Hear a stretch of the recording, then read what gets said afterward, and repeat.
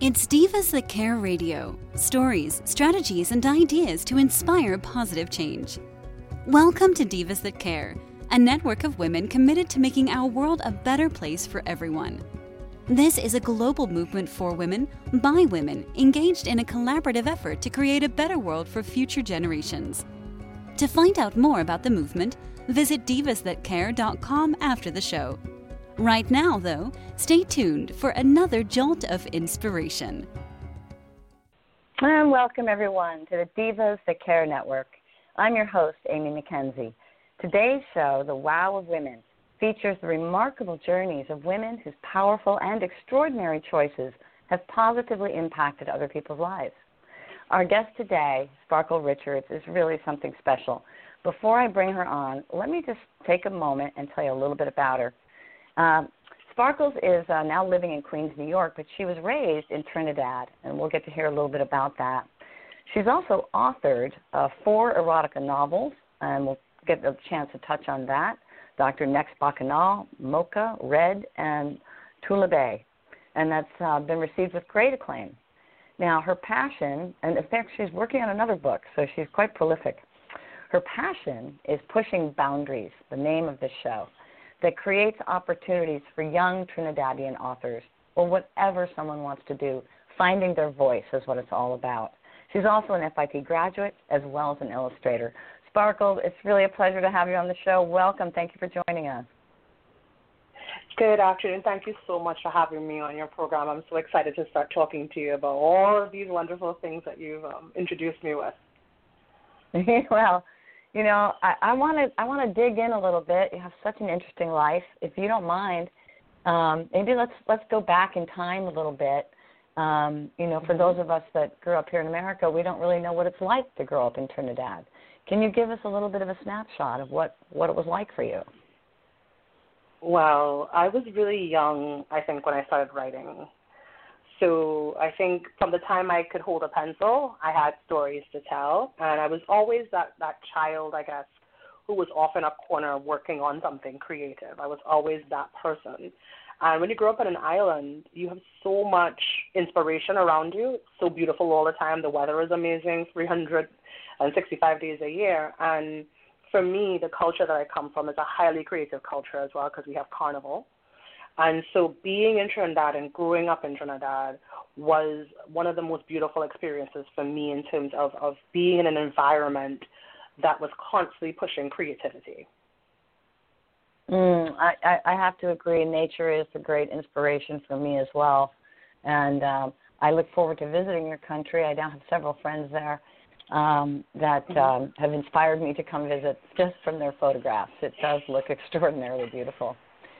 So now, what was it that inspired you to, you know, make such a brave leap to leave your home country and make your way to America? And I believe you were pretty young. How old were you when you did that? Oh, I was 17. I was in school, and I was always drawing or writing something. And sometimes I would be in the back of the classroom or the front of the classroom, not paying attention either way. And I remember one of my school friends was telling me, like, what are you going to do with this? Like, what is your ultimate plan of what happens after graduation? And I was like, oh, I know what I'm going to do. I'm going to go to New York. I'm going to go to FIT. I'm going to get a degree in fashion design. And then I'm going to come back to Trinidad. I'm going to open my fashion business. And after the fashion business succeeds, I'm going to start putting out my novels. And this person was like, I have no idea what I'm even wearing to graduation. How do you know all that you're going to do? But I was always kind of very focused on what the next moves were for me. I knew what I wanted to be from an early age, and that was my motivation for leaving the Caribbean. I didn't have opportunities for going to college for fashion design when I was 16, and I knew FIT did. You know, I'd spent several summers in New York before that, so I had seen FIT. I had known I wanted to go there, and I was really ready to do it, regardless of how difficult it might have been to move at such a young age. How difficult was it? I felt like, you know, all of my friends who had graduated from high school were out partying and having their first kiss and, you know, doing all their firsts. And I was back in college, far, far away from all the party life. You know, Trinidad has a very extensive nightlife. And I felt like I was missing out on that, and it was very hard. I remember, like, the first 2 years in college, I was very depressed. I was sad all the time because I felt like I was missing out on other things. Certainly I didn't date as much as I thought I would have in college because my directives and focus were on creative things, and I needed all my energy to be focused on what I was doing. And I remember going home on vacation because my uncle had passed away. And while I was home, I just was like, why didn't I just stay here and do something else? It was very hard, being pulled away from everything that I knew and all my friends and, my support system. That was really hard. Being in New York with my mother was helpful, but I had left my father, my elder brother, who I had spent most of my growing up with. So this pulling away was really difficult, and I struggled with that a lot. Good for you that you didn't let that stop you. You kept your commitment to yourself. I think that's probably one of the things that really stands out in your story to me. So I just want to really acknowledge you for that, the level of perseverance. And I would venture to say that now you feel that was a good decision? Sometimes I do. Sometimes I wish that I had more balance, because when people tell their wonderful stories of partying or fetting in Trinidad, and I feel a little left out because I was not there. But when I think about how beautiful my books are and how much, love I've brought to my life from the books and from my readers and also from my art and just the opportunities that they have afforded me in life, like, I would never change a thing. I wouldn't want to go back in time and have different experiences because I would turn out to be a completely different person. And the person that I am now is the person that was able to do these things. So sometimes I feel a little jealous, but I wouldn't change anything. Right. Well, now what happened to the fashion design idea?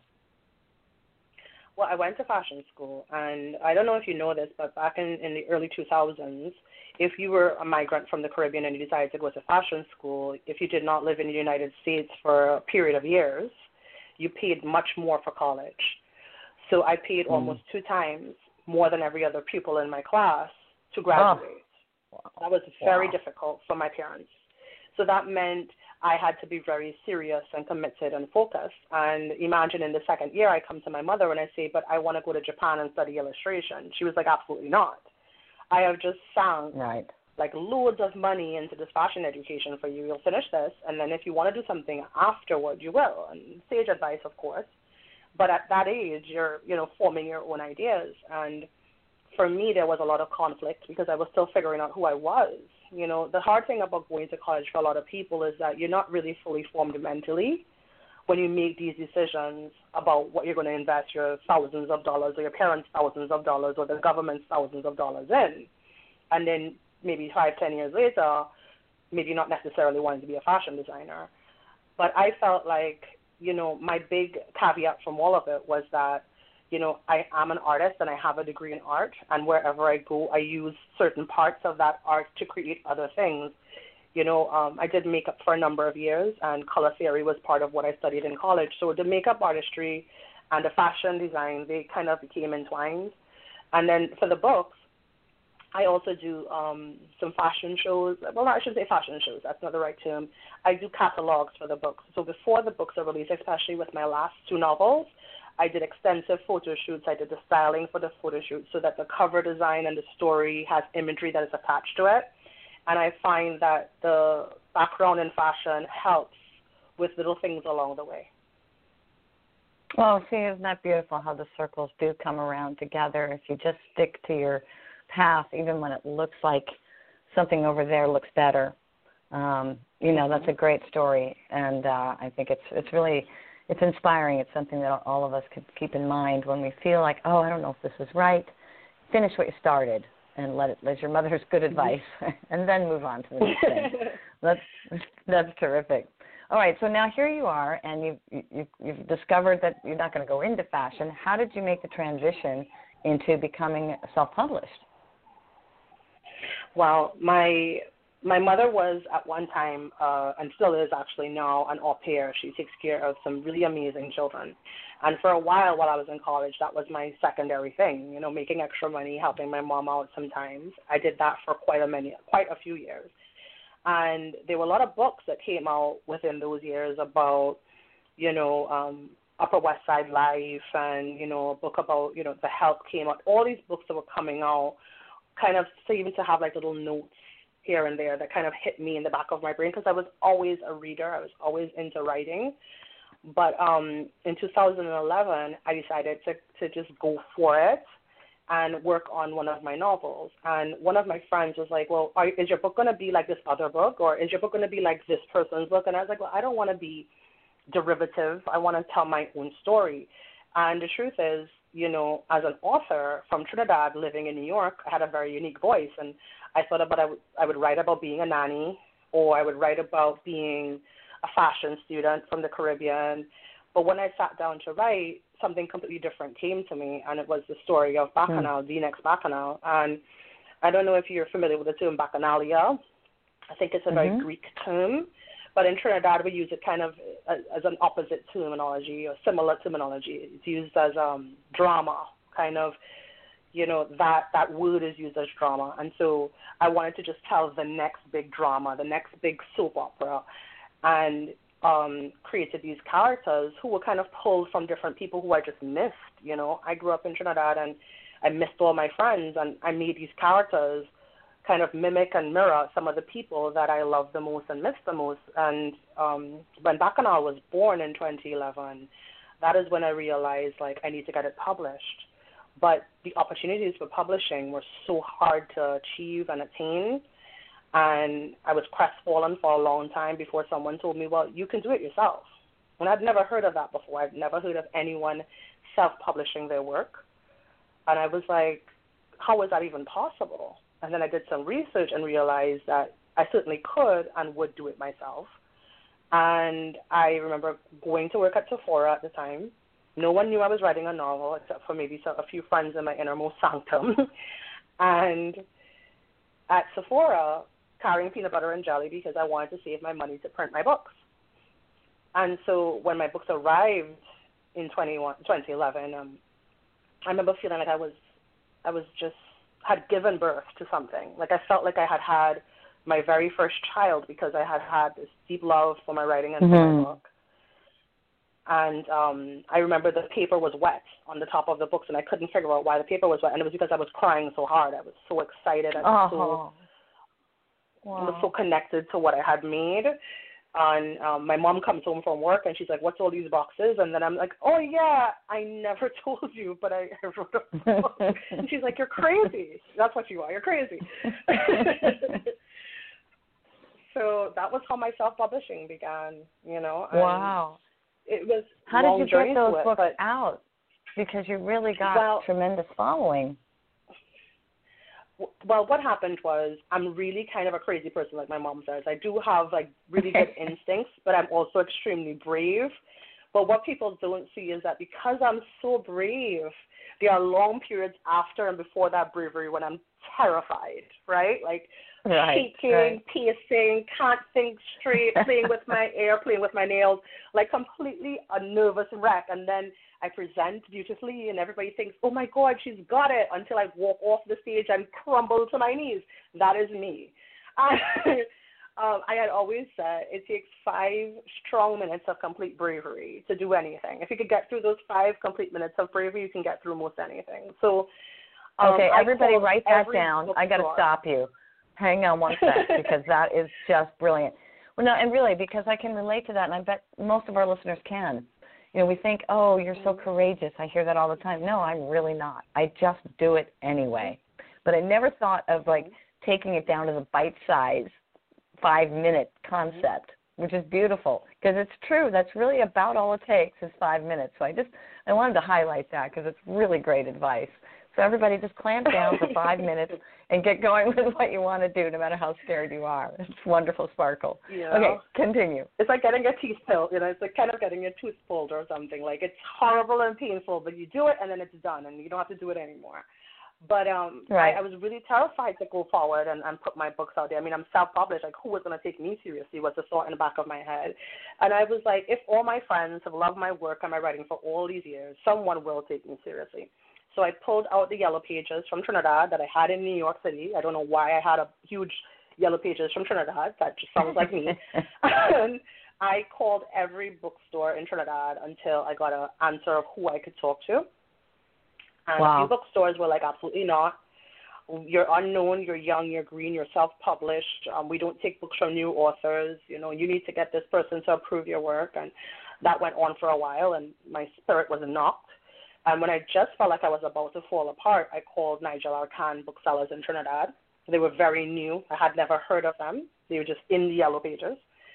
And the woman on the phone she was very kind. And she was like, oh, you're new? What kind of books do you write? And she started to talk to me and get me kind of going. And that's like my favorite topic is my writing. You can't shut me up. And I was like, but who do I talk to about getting them in store? She's like, oh, me. You could talk to me about getting them in store. And she's like, come on down, bring the book to the store. I was like, well, I'm in New York. She goes, oh, that's interesting. So she goes, well, when do you plan to be in Trinidad? And I was like, well, I didn't plan to be in Trinidad, but if you need me to be in Trinidad, I'll be in Trinidad. And I'm like, what are you saying? You have no money, right? So I called my mother at work, and I told her that I had this opportunity to meet with the people from the bookstore, and that maybe I would go home for Carnival because it was right around the corner. It was like January when the book was finished, and February was the Carnival. And she's like, oh, yeah, if you want to go home for Carnival, I'll buy a ticket. I'm like, no, I actually am going home under the guise of Carnival, but I'm really going home to get this opportunity, like to see if I can make it possible.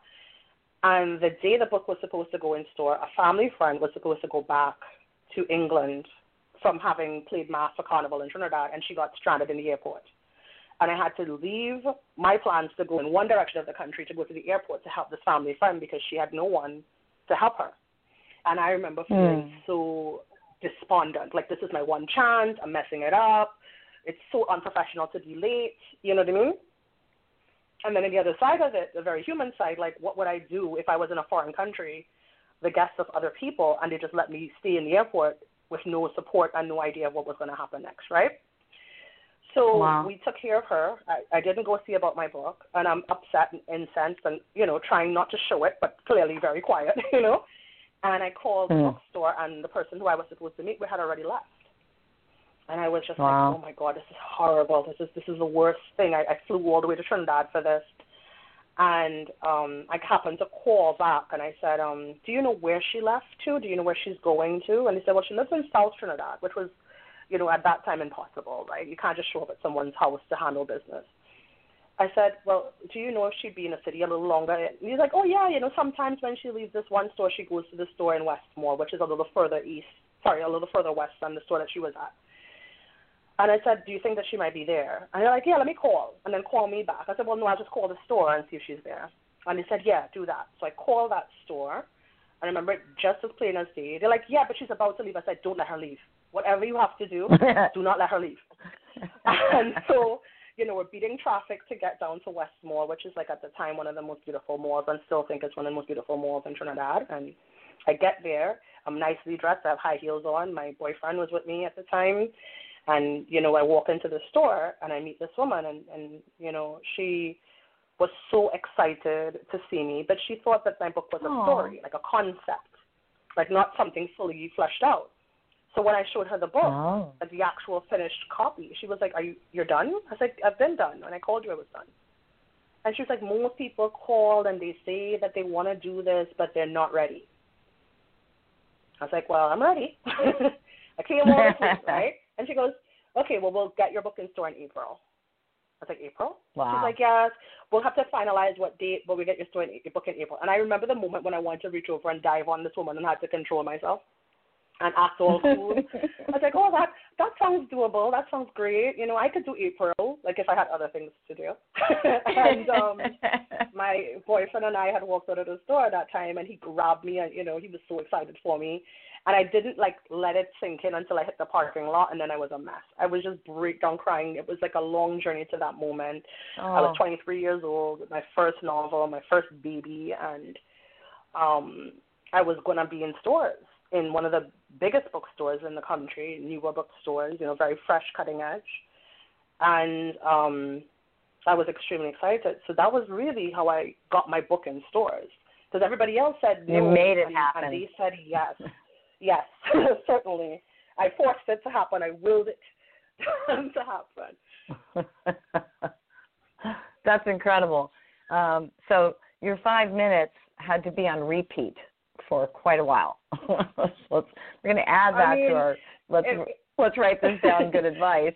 It's not a one-time deal. I was juggling that 5 minutes very high in the air. You know, trying not to be that person. It's like when you meet your favorite celebrity and you're trying not to be the person who tells them, I've watched all your work, I think you're amazing, I'll kiss you all over your face. Like you have to try and control the impulse to scare people away from you when you're so excited. And, you know, we did an interview in Trinidad, a radio interview. It was my first time ever being interviewed about anything. And I remember the announcer said, so what date will the book be in store? And I was like, April 26th.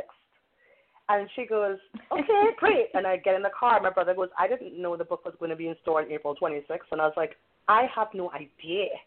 I can't say I have no idea. You know what I mean? And then my husband goes, you know, April 26th is my birthday. And I'm like, oh, well, he's my husband now, but he was my boyfriend then. And he goes, you know, April 26th is my birthday. I was like, well, I hope it is in stores by your birthday. Because if not, I just lied on the national radio. But that was what happens, you know, when it's new. And, you know, they ask you this question. You can't just say, I have no idea, but stay tuned, you know. So I just blurted it out. And my books actually went in store on April 17th. Wow. Oh, that's great. Well, at least it was there when they went looking for it. That's perfect. Pretty well, much. Congratulations. That's so inspiring. And I love that. Yeah, you applied your 5-minute technique for a multitude of phone calls, calling cold to bookstores, being told no over and over and over again. It reminds me of the Abe Lincoln story, right? How many times he ran for president. You know, not giving up. No matter what anyone says to you, you hold the vision and you keep going. And each time you got to script the courage, maybe even a little more courage than the last time, because the first time you didn't have a no yet. So now you're doing it in the face of adversity as well, and not falling prey to the debilitating talk that's always there. And you pushed through all of that. So my hat's off to you. That's really, really something, Sparkles. Now, let me ask you another question here. Absolutely.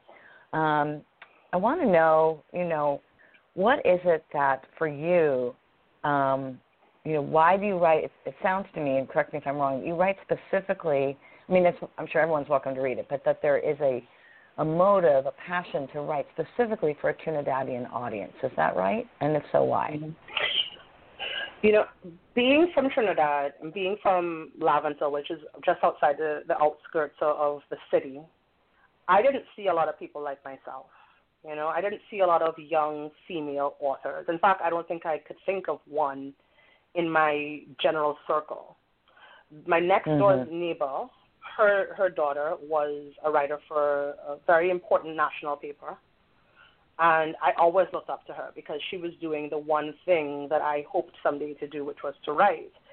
But I didn't want to be a journalist in that sense. I wanted to be a real serious fiction writer.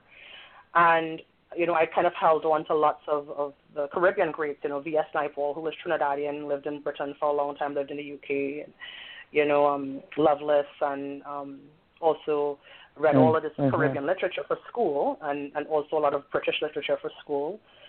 And I felt like I wanted to tell our story, and not our story from a generation gone by or 2 generations before, but the story of the people who I knew in our own time, because all the books I had read was about a Trinidad that I didn't know. And, you know, going into the direction of writing for my people, for my age group, for us, I realized that there were so many other stories that could be told about our time on the island, but because I was removed from the island, it was harder to do, because I'm not really experiencing everything at the same time as everyone else. I'm getting little pieces and snapshots, and I'm holding on to this the way that you would hold on to the memories of somebody you were in love with, because Trinidad was this great love of mine that I wasn't always in. I was in New York. So, like, part of the writing was being home inside myself, holding on to Trinidad inside myself, and then also kind of becoming a mirror to Trinidad of itself, of how beautiful our language is, how beautiful our culture is, you know, how beautiful we are as a people, because that was not something that I saw much of in my upbringing and in the writing that was around me. It was just very different from what my experiences were. So I wanted to just create that for someone else. That's wonderful, and I love that idea of it, that it brings you home inside yourself. This act of living inside the memory, the experience that you had, that you're calling into the present, and then transferring that to the page. True artistry is that. And I also love this, I can't wait to see, I haven't seen the catalog aspect, but that seems to me as a very unique and interesting way to combine your talents, and not something that's, I think, typically done.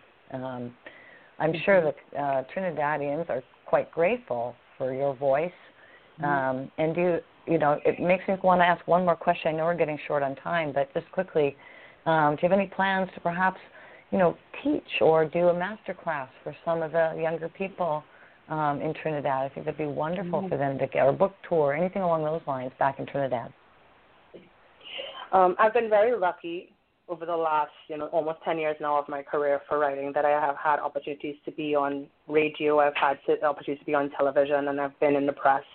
And what I always say in Trinidad, especially, because this is, for me, groundbreaking, being with you and having this opportunity on your podcast. In Trinidad, I've done so much in terms of my voice and communicating what I write about, but I'm still trying to get to the top of that, I'm still considered relatively new to the genre. But I've always said, I would be so willing to do workshops, to do classes, to give my knowledge, whatever knowledge that may be, and help young women. Eventually the plan is to have a publishing company in Trinidad. That is my ultimate goal. When I get to the part of my career where I'm self-sufficient, I want to actually create real and lasting change. But I can't do that from where I am because I'm still trying to eat. So when I get to that part of my career, the plan is to really start to develop different narratives in the Caribbean audience, and especially the Trinidad and Tobago audience, because I do feel like if these things need love and affection. There's so many people who are just as talented as me who may not necessarily have the opportunity to be in the United States or to self-publish or even be able to afford it. It gets costly even with doing the catalog. Like, it's such a unique thing, but there's many moving parts that people don't see that creates these books, and loads of people who have been involved in helping and nurturing me as a writer to allow me to do these things. So the mission is eventually to do the same for me, for someone else that was done for me, and also to help people and pay it forward, all of the things that have been given to me that I've been blessed with. That's beautiful. I love that. I'm all about paying it forward. That's just beautiful. So let our listeners know how they can pay it forward. How can people support you? Now, one thing I'll mention, when people visit your show, The Wow of Women, we're on the Divas That Care network, and through that network we do have an online bookstore. So people will easily be able to find your books just by listening to your show and looking at your page. We'll have the links there for people. And then, is there anything else that people can do, or is there any other outlets where they can find the books online? My very first book, The Next Bacchanal, is available on Amazon, Kindle, and all of those e-platforms. And it is the least expensive of my books, and because I'm doing everything myself. When you're self-published, you pay for everything, so it does get to be more expensive. But when you do e-books, it's a lot less. So if somebody wants to just support the book and doesn't necessarily have the means, I know it's been a tough year for a lot of people, they can go over to Kindle or any of the e-book readers, and they can download my first book, The Next Bacchanal. And then my other books, Mocha, Red, and Turtle Bay, which is the newest one, are available on my website, which is trinirotica.com. And, of course, the link will be attached to your podcast. Those are the best ways to support a young writer. But also, just be open. We all have different voices. And sometimes people feel that because I'm a Trinidadian author that there's absolutely nothing that they can take from this. But the human condition is a very broad one. And you can gain so much knowledge from anyone. And so I would say, anybody who's interested can definitely reach out and encourage, other people to reach out and take a chance on a different point of view. You might be surprised at how much that connects with your own. That's beautiful. Well, thank you so much for taking the time to join us today. This was wonderful hearing your story. Thank you for sharing so openly, and we just really appreciate you. I encourage everyone to support this wonderful young author. Keep up the great work, Sparkles. Thank you for being with us today. Thank you for having me. It was amazing. Great. Well, in closing, I want to thank Sparkles Richards, all of our listeners, and our producer, the founder of the Divas That Care Network, Candace Gish. She defines the word diva to mean a courageously self-assured woman. Well, you sure met one today. The Divas That Care Network offers women of all walks a platform for sharing their voice in the world. We invite you to join us. Visit divasthatcare.com to hear more inspiring stories and perhaps add your voice to the conversation. Signing off for now. Take care, everyone. Thanks so much. Thanks for listening. This show was brought to you by Divas That Care. Connect with us on Facebook, on Instagram, and of course on divasthatcare.com, where you can subscribe to our newsletter so you don't miss a thing.